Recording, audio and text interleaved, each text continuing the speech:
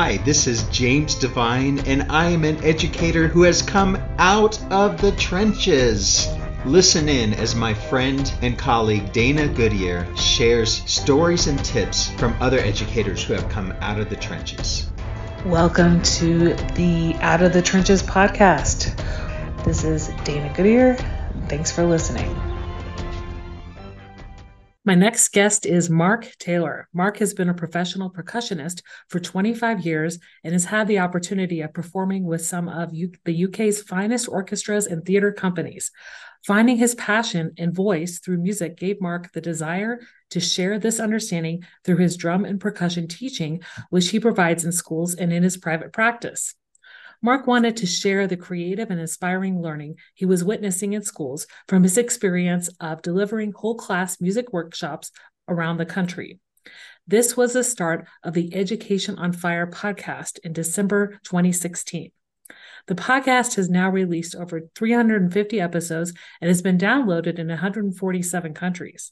Simply put, Mark interviews educators from around the world so that he can enable you to support your children to live, learn, and grow to their fullest potential. Welcome to the podcast, Mark. Oh, Dana, thank you so much. I'm really looking forward to having such a wonderful conversation, and we all have our struggles. So yeah, it's always great to be able to sort of air those with everybody. Well, we'll start off with that struggle that you had. Tell me about a time when you were in the trenches and managed to crawl out. So as you mentioned there, I was doing sort of whole class music workshops, and I was also then at the time working for a music hub, which is sort of kind of like a state situation where you are in America, going into schools and delivering workshops and also doing some sort of individual drum lessons and percussion. And I kind of felt like my hands were being tied in that kind of being in the trenches, because I wanted to get involved in that more and more. It's the first time I'd really sort of stepped into that teaching in that kind of way. I was doing it for sort of 2 or 3 days around my other professional career. And I wanted to give back because I had such a great experience when I was learning to play and being in school in that kind of sort of teenage kind of years. But what I found was that mainly because of the arts cuts, which I think is sort of globally these days, there was a lot of focus on maths and English. So there were lots of times when we couldn't teach. And then one day it was that kind of, I'm really sorry, but your room that you were teaching in last term has now become a canteen, a kind of a sort of a part of a staff room.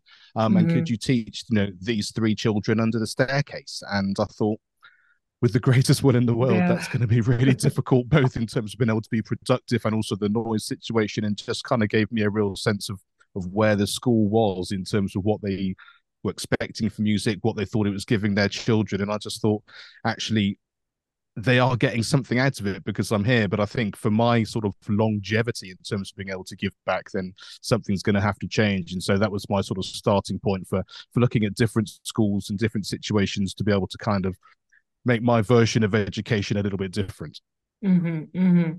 Yeah. And, just kind of finding your way, I would say, in those challenges that many of us face when there isn't funding given to your particular area, right? I taught an elective as well when I taught French, and, there were cuts at some of the schools I worked at as well. But it's also, finding ways to teach those kids, like you said. So I wanted to talk a little bit about some of the things that you've been doing as a musician. You still play professionally. So what is something that you do kind of on a regular week's basis in terms of both teaching and playing professionally? So teaching, I'm actually working in 3 schools currently, which kind of takes me two or 3 days a week, where I've got some sort of group coaching within that school. So we've got like a percussion ensemble that's able to sort of bring everyone together to do those concerts, and then individual drums and percussion. So some of my youngest ones are kind of sort of 6, 7 years old. So they start really quite sort of small in that sort of prep area, all the way through to 6th form here, which is kind of 17, 18 years old, where we're suddenly doing a large scale sort of percussion ensemble with lots of instruments and a whole kind of percussion suite from that point of view. So that's a really nice range in terms of sort of boys and girls, and also that age range in that sort of different sort of demographics, which I really enjoy, because I think it's sort of mixing all those things together, which is really good. Professionally, I'm freelance, so it really sort of Mm-hmm. goes sort of swings and roundabouts. One minute you're playing at the Royal Albert Hall. I've done quite a lot of work with the English Mm-hmm. National Ballet there. They do some great ballet in the round in the Albert Hall, which is an amazing thing. And the Royal Shakespeare Company has always been a fantastic organisation to work for. So I get to do some of those amazing things. And then at the same time, you have these sort of one-off concerts, which might be slightly smaller venues, or in a church. There's lots of great concerts goes on with sort of choral societies where you're sort of mixing kind of the singing and the orchestras together. So yeah, sometimes it's very busy doing one thing. Sometimes it's kind of a real mixture of everything. Mm-hmm, mm-hmm. Yeah, and like you said, it's kind of the demand, right, throughout the year. Yep. Of course, the holidays, I'm sure you get more engagements. The maybe sometimes in the summer, right, when they have more concerts outdoors. So it's that ebb and flow, right? But you feel like it's now kind of gotten to the point where you have that good mix between the teaching and the performing, and then the podcasting.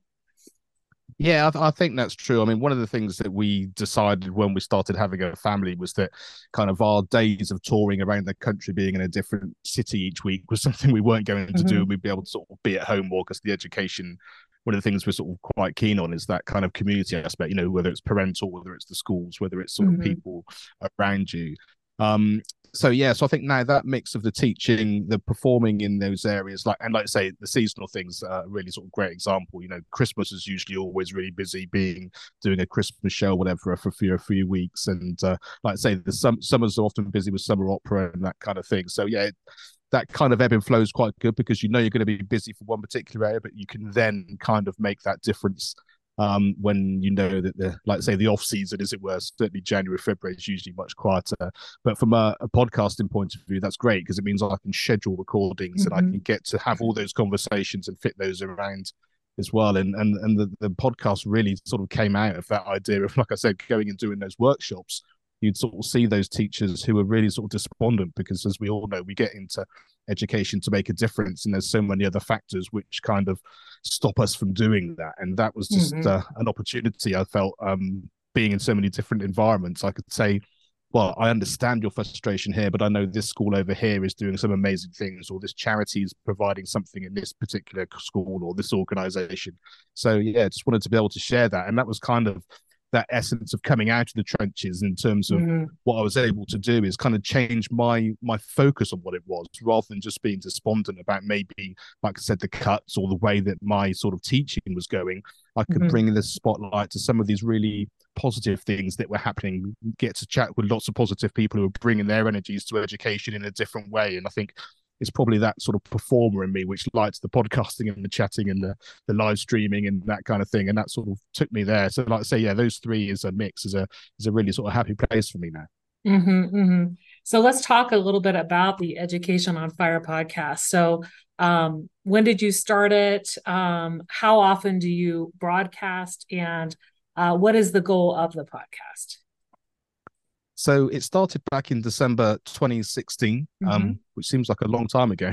Yeah, um, pretty much. and yeah, and like I said, the focus when originally was just to sort of help that teacher in that staff room. But one of the things that started to develop as it got older and I got more experience was the fact that everyone was talking about, being supportive for the child in the heart of it. So whether you were a Mm-hmm, teacher or a parent, or mm-hmm, whether you were a fantastic author and you had something else to give in an educational sense. So it sort of broadened out a little bit to kind of speak to anybody who's able to help people support children to, as you said, to sort of live and grow and fulfill what they'd like to do. And I think being a musician, having that sort of passion for what I was really enjoying is something I like to be able to sort of spread. Um, we release it once a week, which is great. The episodes are usually around sort of anywhere between sort of half an hour to an hour, depending on where we sort of go with this sort of conversational feel, as you can mm-hmm, probably mm-hmm, hear from the way that I like to chat and talk about those things. And then one of the things that I've just started doing is to be able to bring this idea of live streaming into it as well, because as you all know, it's fantastic having these conversations and we have a great conversation, but people listening don't necessarily have that opportunity to kind of chime in. There might be something they're thinking they could just ask a question, mm-hmm, or they'd like to sort of put a comment in as well. So the Education on Fire on YouTube, which I'm doing as sort of a live podcast or as a live stream, just enables me to kind of have these conversations. But people who want to comment, ask some Q&A, I can bring those comments on, and I can sort of be more of a mediator, as it were, between those things, and sort of bring a community together, and we can sort of have these sort of hangout kind of conversations as well. So that's sort of an exciting sort of new prospect. And I think, as we're here sort of talking on video as well, it's sort of an opportunity for us to sort of spread into sort of that direction. Mm-hmm, mm-hmm. So when you started podcasting, did you get a lot of people reaching out who you'd met working at these different schools, or was it more word of mouth from, like you said, the staff lounge, how people kind of spread the word from those schools that you worked at? Yeah, so to begin with, it was really reaching out to people either that I knew personally. So I think my first few episodes were a director of a school that I was working at, and some people that I've met at staff meetings, some that I've met at a conference. Some people were sort of friends of friends who sort of then heard, and then each time you release an episode, you've got more to sort of say, look, I'm already started, and that kind of thing. Obviously, the beginning's the hardest bit, when you're sort of trying to sort of sell an idea rather than just actually what you've already managed to produce. And so then it just kind of started to grow, and then sort of the tables kind of shifted a little bit. It went from me trying to have to reach out and find people, to people listening and then finding out about it, and then approaching me and asking if they could be on the show. And so now it's sort of almost gone full circle, where there are people that I'd like to speak to, and I sort of, if I think it'd be a great conversation, I can reach out. But generally speaking, I've got quite a long list of people who are waiting for the next recording sessions to come in, which is a great situation to be in, because I can really then sort of focus on, we're covering a nice range of topics and getting a good sort of conversation for everyone listening. And do you interview people from all walks of life, just educators, or just musicians? So it's all walks of life. I mean, the music side is kind of my passion, but it's kind of, what that did is it brought out that idea that everyone has their own passion and their own focus and journey that they want to go on. So it's education at the center, in terms of what we're doing as educators and people that are helping our children learn. So it can be a teacher specifically. So it might be, we're talking about dyslexia. It might be that it's a company that's bringing in the opportunity to learn about AI, or it might be a new platform that's doing it. It might be an author that was a teacher that was helping a child in a certain area, maybe about well-being, that's doing that. I speak to some people who have sort of well-being apps, or a part of an organization that are helping in that way. So if they're helping a child in any particular way, whether it's sort of internally from the education system, and often people who were in schools who've sort of broadened out into their passion and their focus, who are then sort of shining a light back into it to sort of help people that way, kind of really is sort of really where I sort of hit that sort of middle ground, I guess. So it's sort of everyone has got that kind of community feel for helping the child, whether it's your own child or whether it's someone that you're supporting in a school. Yeah, and I think everybody has the kids' best interests in mind, right? Whether it comes to more exposure to music programs or building music programs in certain areas. I wanted to talk to you a little bit about a few things that you've done before you started the podcast. So in the pre-chat, you mentioned to me a little bit about starting a music company. And also you got a spot on the National Council, and you're now the vice chair of it. So tell me kind of what these other, I would say, buckets of just music advocacy are that you work with. Yeah, so the music education company was called Rhythmically Speaking, and that came out of a conversation I had. I was on tour, and I can't remember, I think we might have been in Dublin or somewhere like that, and the trumpet player was a friend of mine. And I just started working in the school that he was working in, and he'd sort of gone from teaching the trumpet in the school to becoming head of music, and was putting this whole program together. And he said, look, come along, do some rhythm workshops, do some teaching in our school. I'm building this sort of amazing community there, and we've got got some great other musicians in there teaching as well. So I sort of started doing that, and then when we were sort of touring and playing together, we were sort of thinking about some of these things we'd set up in the school were working really well, and really supporting children both within the music system but also outside of it as well. And we said, we're not really seeing that in other schools. Maybe we should set something up where we could offer it into different schools and go in and do that. And that sort of became the essence of these sort of whole class rhythm workshops, which then turned into samba and African drumming. And we worked out a whole program that we could go and do in person, and then leave resource materials. We'd record it back at that time. It was on CDs, so we'd record it and then send the CDs around so the school could have a recording, and the parents could have a recording, and the people who had taken part. And it was a fantastic thing, and we did it for quite a long time. And then there was started to be a shift actually here, where some of these music hubs started doing the same sort of thing, because they were sort of realizing that actually, when it's cost efficient to sort of teach one or two people in a whole class, so you got one or two sort of musicians in a whole class rather than the one-to-one. And it's also really good for the children, because what they're able to do is you take away some of the fear factor, because you're doing things in a group. So for our samba workshops, for example, you might have had sort of 4 or 5 children doing a shaker, 4 or 5 doing a scraper, 4 or 5 on a little drum, 4 or 5 on a go-go bell type thing. And you put these really simple rhythms together. So they get the enjoyment and the understanding of what that music process is in terms of learning these things and bringing an ensemble together, but without saying, oh, and here you are, you've got to do this on your own, which we know can be a little bit daunting. But what we could do is we could bring those elements in and just build those individual things up. And there'll be someone who's really confident saying, I'd like to do the big drum, and I'd like to do this. And then more and more would do it. So if you go into the school more than once, we'd have a range of like a one-off session or a whole series of sessions. By the end of it, everyone just wants to do everything all the time, and building that confidence and everything was a really, really great thing. So that just grew, and we started in London, and then we moved and did them all over the UK, which was absolutely fantastic. And that kept going for quite a long time. And then my business partner left his school in London and moved away to Bangkok. So we decided that was probably, we could have kind of taken more people on and did it, but we really enjoyed sort of the hands-on version of it. So we thought it sort of come to a natural end, sort of from that sort of practical sense, but also, as I said, these music hubs were starting to take this idea into what they were doing as well. So they were doing a great job of being able to do that on their own. So it came to a natural sort of conclusion after about sort of 10 years or so. So that was a great thing to be able to do, in a real sense of being able to bring that sort of musical passion that I had directly into schools in that way. So that was, rhythmically speaking, that sort of education company, as it were. And as you mentioned, the vice chair situation, I mean, that's for the National Association for Primary Education here in the UK. And I was very honoured to be able to be part of that. And that was one of the schools that I was teaching in. The then director said to me, we have a spot on the National Council. And she said, you've been teaching here for a while. We know that you're sort of passionate about education and teaching and that kind of thing. But we're also really keen on that parental view as well. And also not just being a classroom teacher, but having that one-on-one music teacher idea of what it's like to be involved in education, but not just in the classroom. So they invited me along to a meeting, and there was a variety of topics that they were doing. And so I went along and had a great time, and they very kindly invited me to take part and to be part of the council. And then, so that's probably about 7 or 8 years ago now. So then I've sort of gradually got more and more involved, to the point where, as you quite rightly said, I'm vice chair, and been involved in their sort of virtual summits and various things that they've organised in the last few years.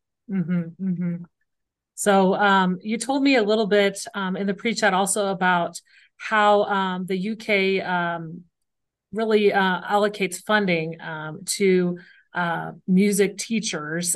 So it's quite different than in the US, that it's basically the music teachers are hired by the county, correct?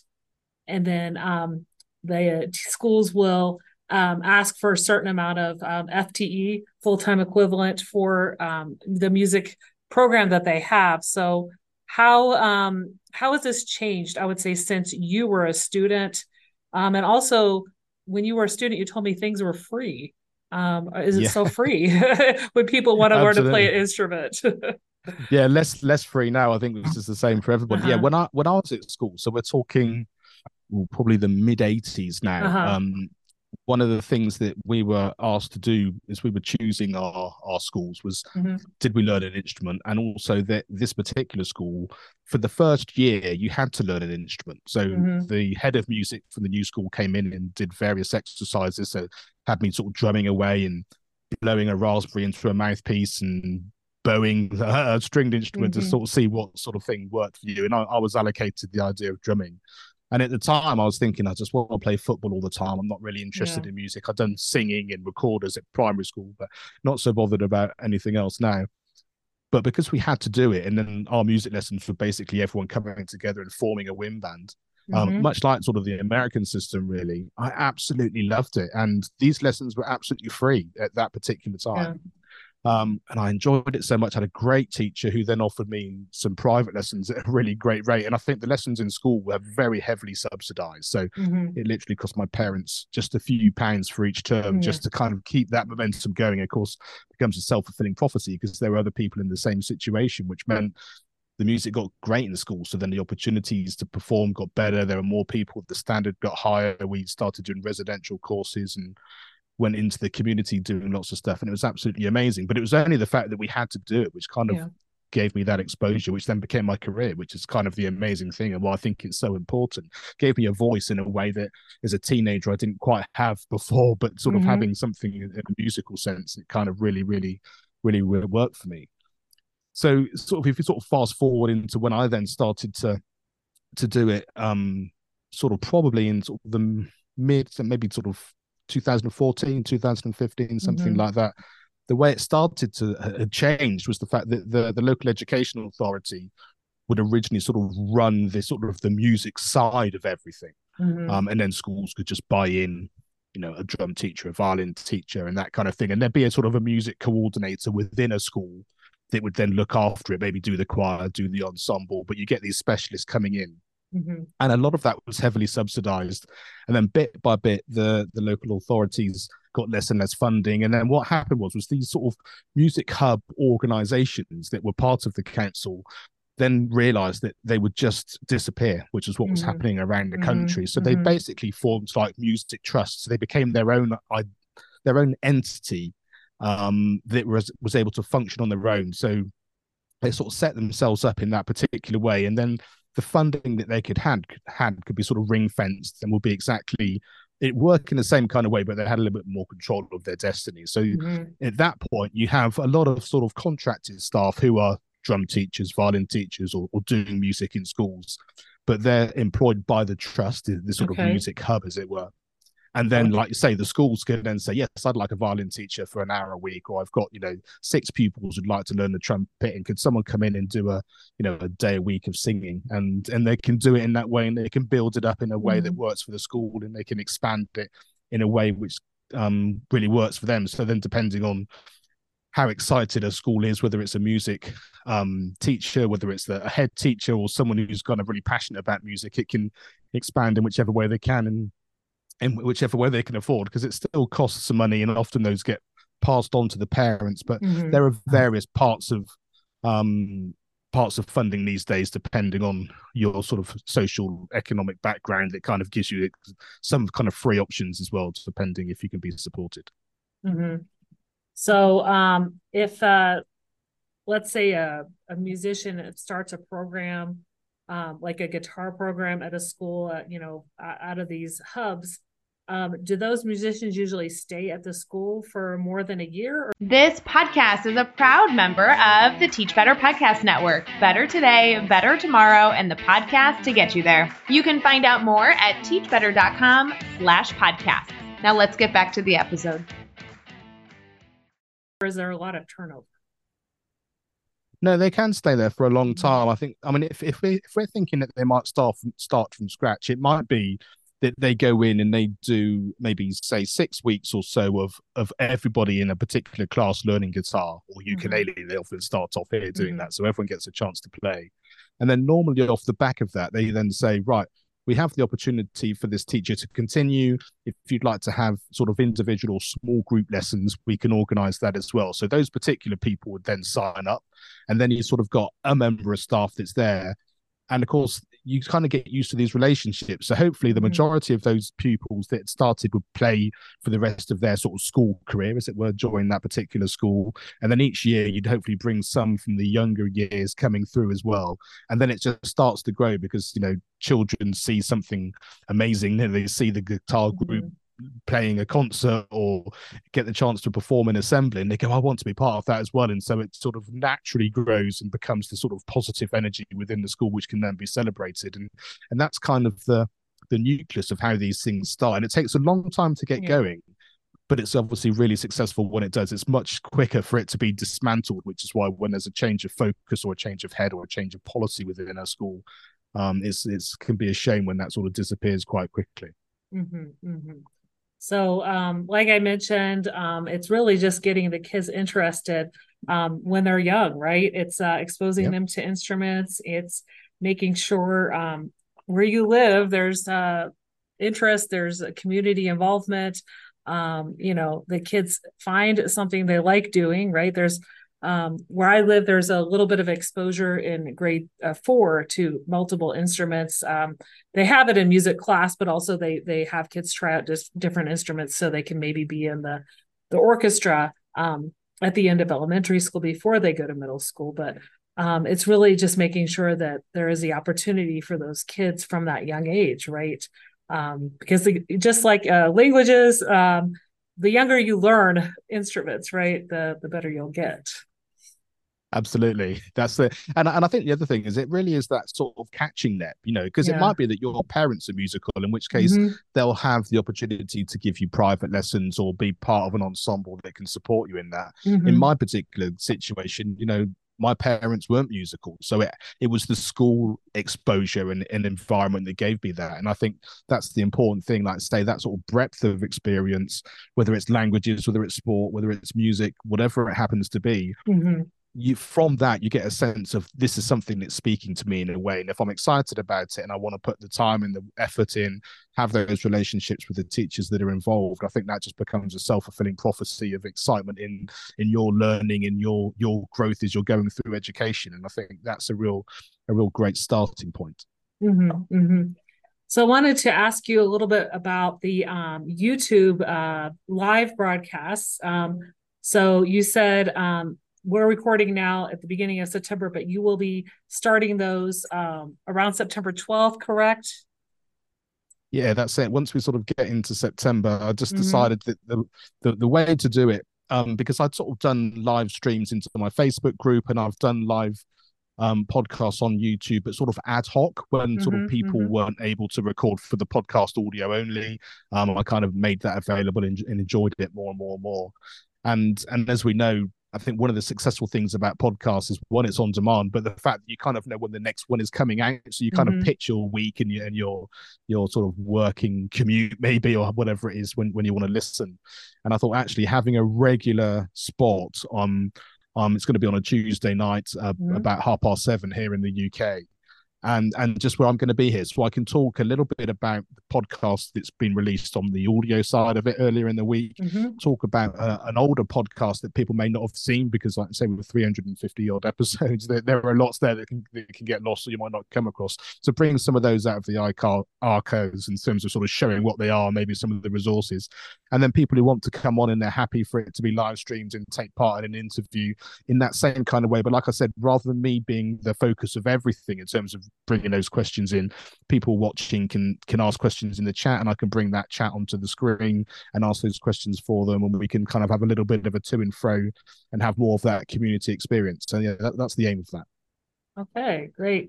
Well, I'll make sure I put the links in the show notes so people can access that and subscribe and see what you're talking about. And are you thinking of doing it kind of based on a theme, a monthly theme, or maybe a season of different ideas, or have you gotten that far in your planning?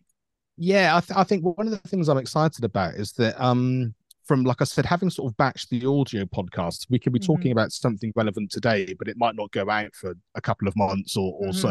And so it then becomes less relevant. So one of the things I wanted to do is to kind of have this idea of maybe being able to talk this week about something that's been in the news recently. So for example, one of the big things here in the UK this week is the fact that there's problems with some of our schools in terms of some of the concrete construction, which has now caused some issues, and they're having to bring temporary classrooms in some schools aren't opening at the beginning of the school year.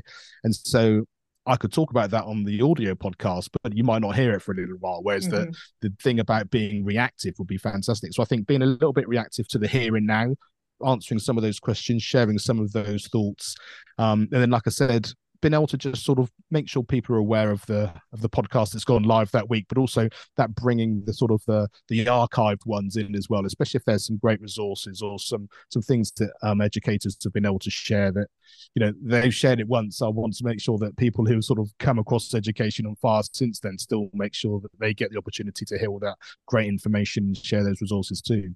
Mm-hmm, mm-hmm.